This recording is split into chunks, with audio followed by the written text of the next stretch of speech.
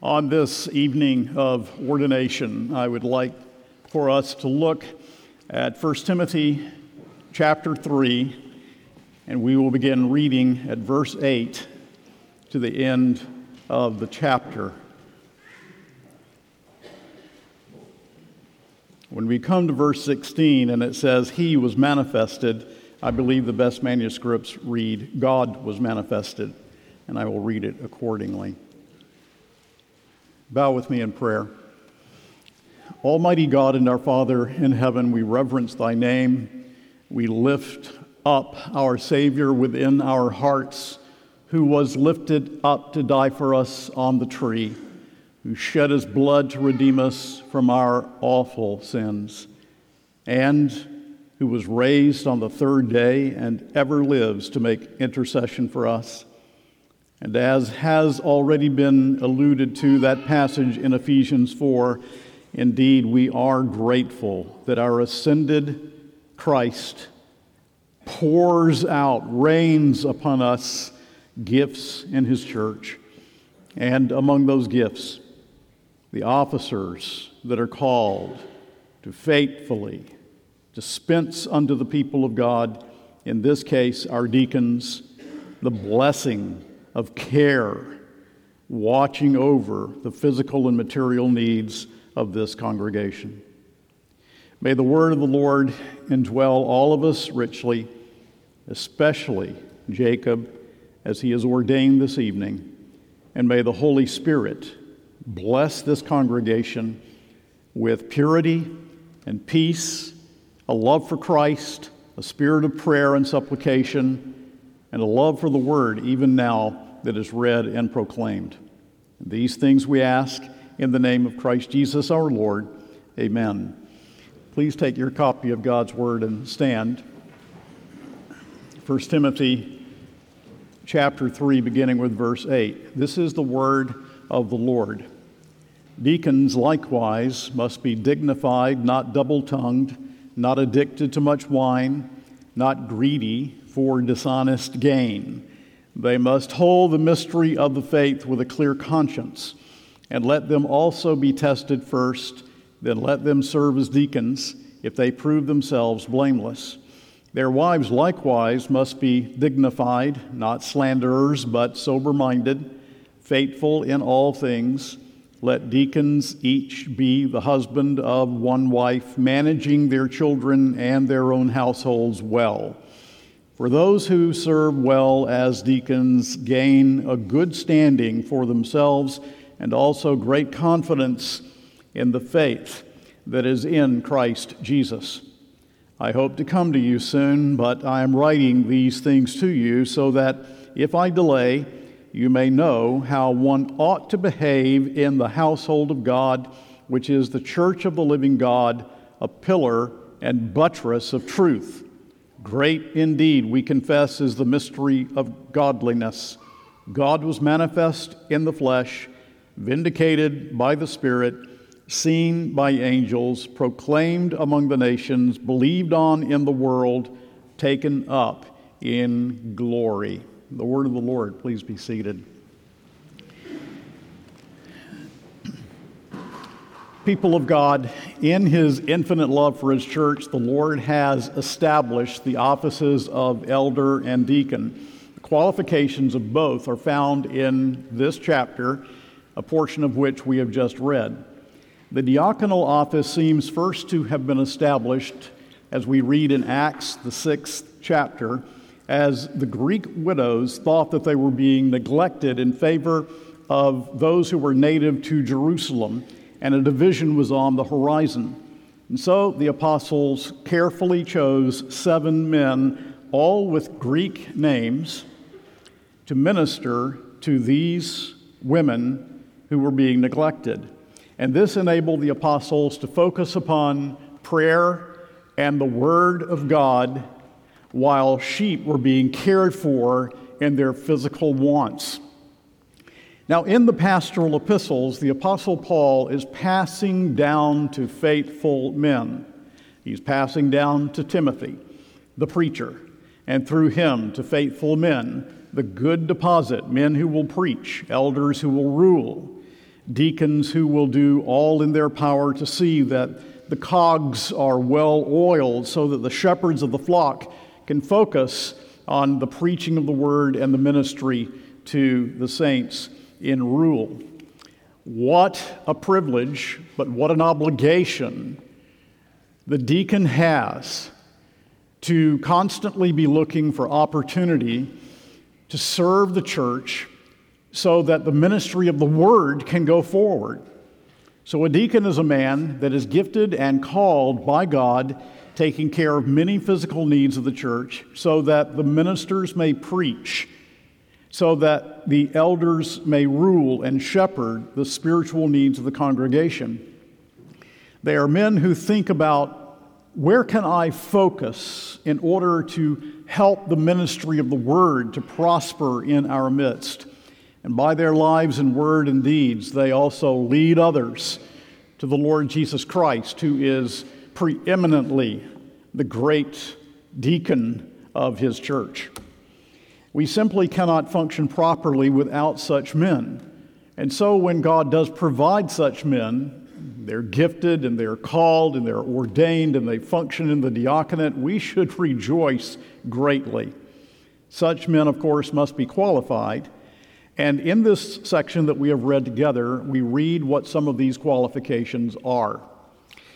We could spend many evenings with each qualification, but tonight we're going to survey them. Already there in verse 8, we read that deacons likewise must be dignified, not double-tongued. So he begins with those qualifications that have to do with character.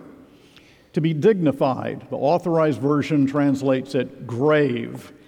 Either translation is appropriate. I prefer grave because it seems to carry that sense of gravitas that belongs to the diaconal office.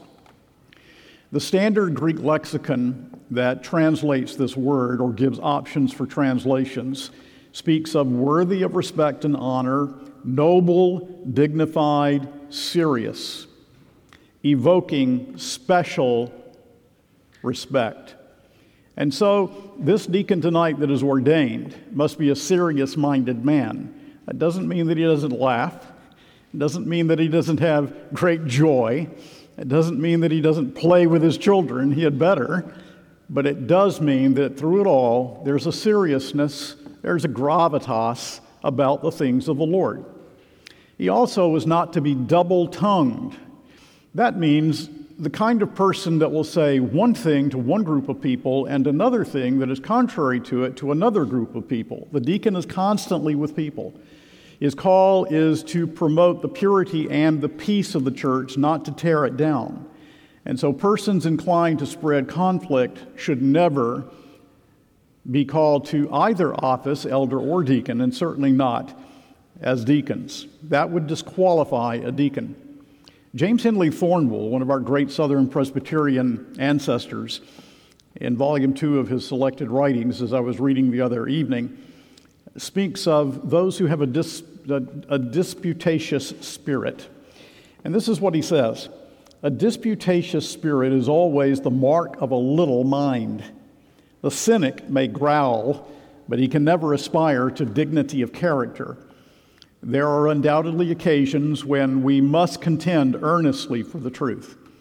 But when we buckle on the panoply of controversy, we should look well to our own hearts, that no motives animate us but the love of truth and zeal for the highest interests of man. That should characterize the deacon. It also says that he is not to be addicted to much wine. The deacon must be filled with the Holy Spirit, not controlled by substances that would cloud his judgment and bring bondage and ruin.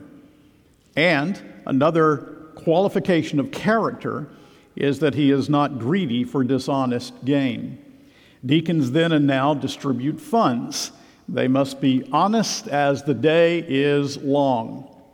And so to be dignified or grave, not double-tongued, not addicted to much wine, not greedy of dishonest gain, are qualifications of deacons that relate to the character, to the heart, those things that have been blessed in their hearts by the Spirit of God that makes them the kind of men that are qualified for this office. But in addition to that, we have qualifications that indicate spiritual mindedness.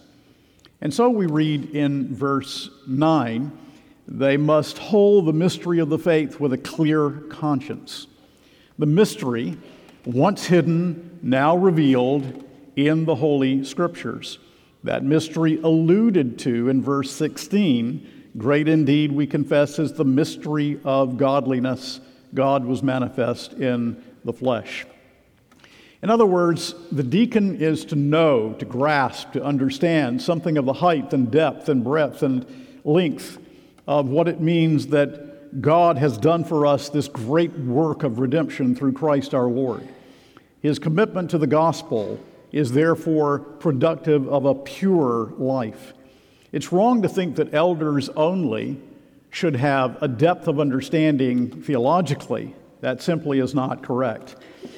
How will the deacons promote the work of the ministers and ruling elders and the life of this flock if they do not also hold these things dear, study these truths, and love them from their souls?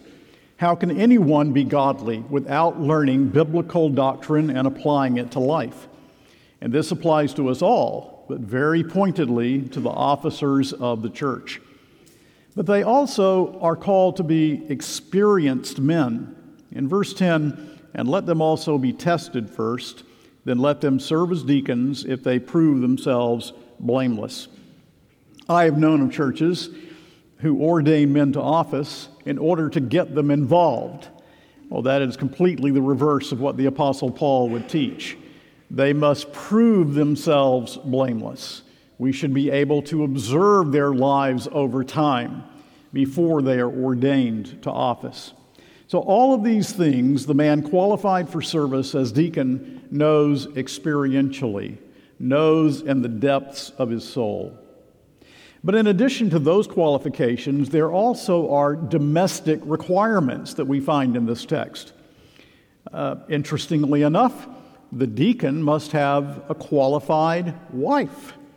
And so we read in verse 11, their wives likewise must be dignified, not slanderers, but sober-minded, faithful in all things. Now, the word here that is translated wives could also be translated women. And some think it means that the office of deacon is open to women. But I see nothing in the Scripture that indicates this. This is the household of faith, and just as the home, the household, is to be led by a godly man, so the Lord calls godly men to lead in His church. In Acts chapter 6, the apostles selected 7 men of good reputation, and these men were called to minister to women's needs. Now, in 1 Timothy 3:12, we read that the deacons must be the husband of one wife, which show the reason or the connection with wives in verse 11. Do you see the flow? Paul has spoken of the deacon in verses 8 through 10. Then females in verse 11, returning to the title of deacon in verse 12. The term likewise in verse 11 puts women in a different category in the text. And so verse 11 is an intrusion into the discussion of deacons because he sees these women mentioned as relating to the comment that the deacon is to be the husband of one wife. So what Paul is saying to us here, if we can just unpack it in terms of the practical work of the deacon, is that here are your qualifications, deacon, and also your wives may often be involved in your work, in visits, in calls to other women, that they as well, therefore, must be dignified. There is a certain gravitas about their lives, not slanderers, sober, which means sound-minded. It's a favorite word in the pastoral epistles. And they must be faithful.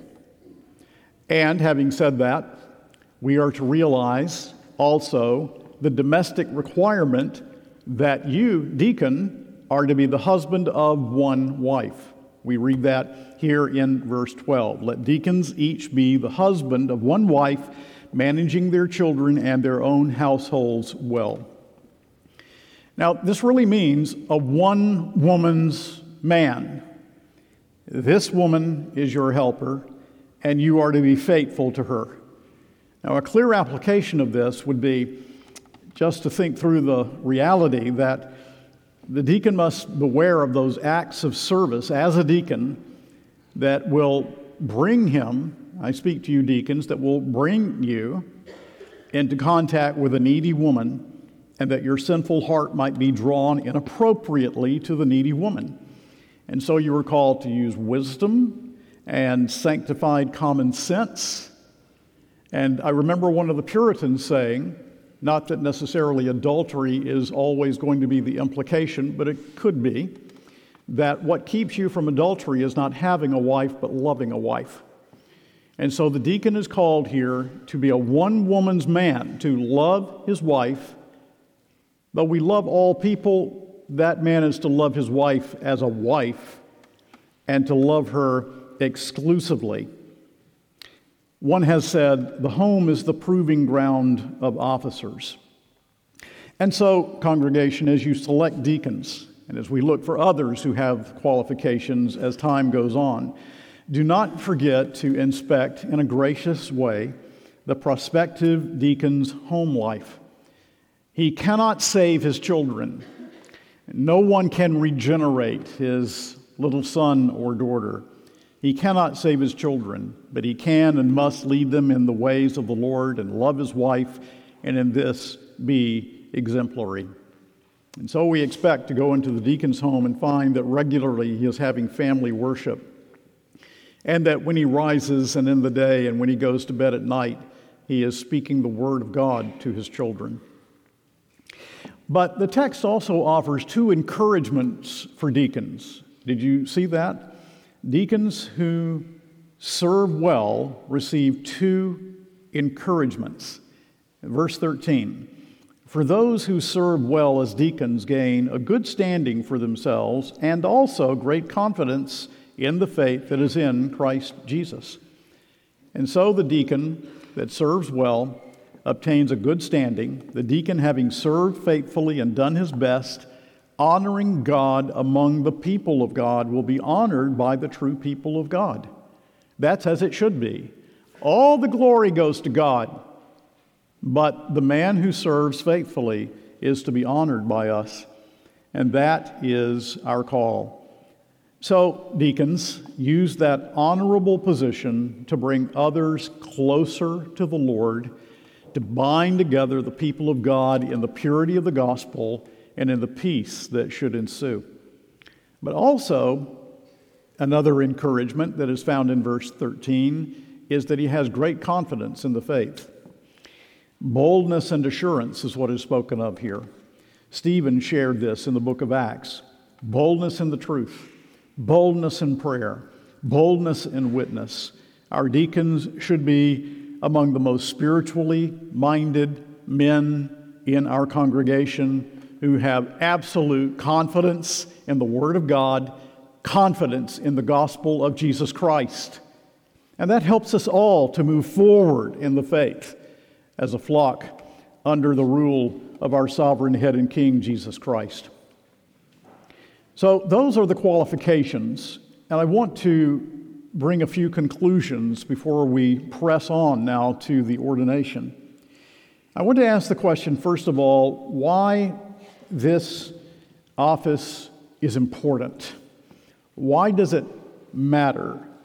And I'm looking at verses 14 and 15 for the answer. I hope to come to you soon, says Paul, but I'm writing these things to you so that if I delay, you may know how one ought to behave in the household of God, which is the church of the living God, a pillar and buttress of the truth. Paul could not be there personally. Paul is telling the church how to conduct itself.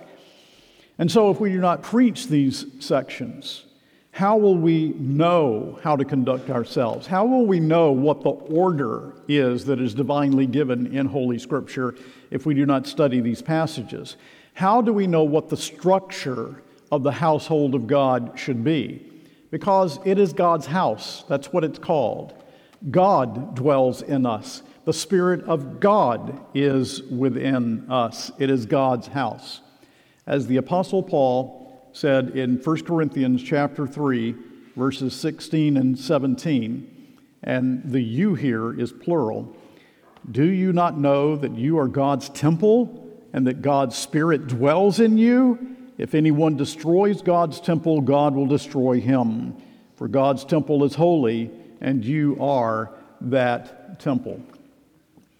My friend who now is in heaven, George Knight III, said this: to remind the church that it is a structure called to uphold the truth of Christianity is also to remind it that it is a household called to manifest that truth in its conduct and to conform to it. Timothy and the church will conduct their lives appropriately if they remember that they are the home built and owned by God and indwelt by Him as the living one, and also remember that they are called to undergird and hold aloft God's truth in word and deed. That's why this office is important. And that, therefore, calls us, when we think of office in the church, the ministers of the word, the officers who rule, the elders, the deacons who serve in these ways, it calls us to be rid of a low view of the church. It is the highest privilege to be a part of God's household, the highest privilege to belong to the church. The Spirit of God indwells us with His glory. Angels strain to see what is happening in our midst, what Christ is doing in your lives and in this congregation. E.K. Simpson said, the church's presence testifies to things unseen as yet. And so when Jacob serves as a deacon in this congregation, and some of that service may seem to us to be an everyday need, an older woman who needs a light bulb changed, a budget that needs to be put together, the encouragement of a child in learning how to serve others because the deacons are demonstrating that. In all of these things, there's something glorious, something marvelous, something wonderful. The Holy Spirit is at work. Christ is ruling and reigning through it all.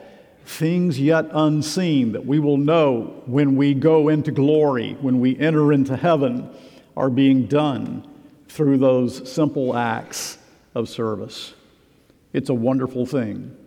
So when we leave here tonight, we should contemplate our privilege to be part of the organism, the organization, the structure, the worship, the work of the people of God in the local church, and as we strive together to send the gospel to the four corners of the earth. It's the glorious body of Christ. It may not seem that way to us, but we walk by faith and not by sight, and the church is the glorious body of Christ. We should have the highest view of the church. And then, all office in the church is summed up in Christ. I mean, this is simply axiomatic, isn't it? That He is our prophet, He is our priest, He is our king. He ultimately, therefore, is the minister of the Word, who takes the Word and effectually applies it to the hearts and lives of His elect. He is the ruler of His church and the one who dispenses mercy. He is the chief deacon then. Christ in this earth showed His diaconal stance. The Son of Man came not to be served, but to serve, and to give His life a ransom for many. And so the deacon's model that he follows is the model of the Savior who shed His blood and redeemed us from our sins and served us to the utmost. Oh, indeed, that is wonderful. How He served us all the way to the cross. And that means, therefore, that whether one is a minister of the word, whether one is an elder, a deacon, or the office of believer that all of us hold who are members of the church, that we are to be lively in our service. That there should not be a time in which, though we might grow weary, we should not grow weary in well-doing.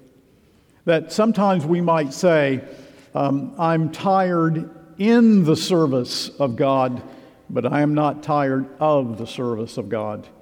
And our living, vital relationship with the Lord Jesus Christ should make us truly and biblically enthusiastic about fulfilling our call as God has put us in various places in His body. But now, let me speak to my unbelieving friend who might be here tonight, and you're beholding this service in which we ordain a deacon, and maybe these things are strange to you. Jesus Christ Himself being the chief deacon, I want you to know and to understand that when Christ returns, He will not come back as chief deacon, holding out mercy, but He will come back as King whose mercy has been spurned. Bow now before this King, come to Him by faith, and own Him as your Lord. Amen and amen.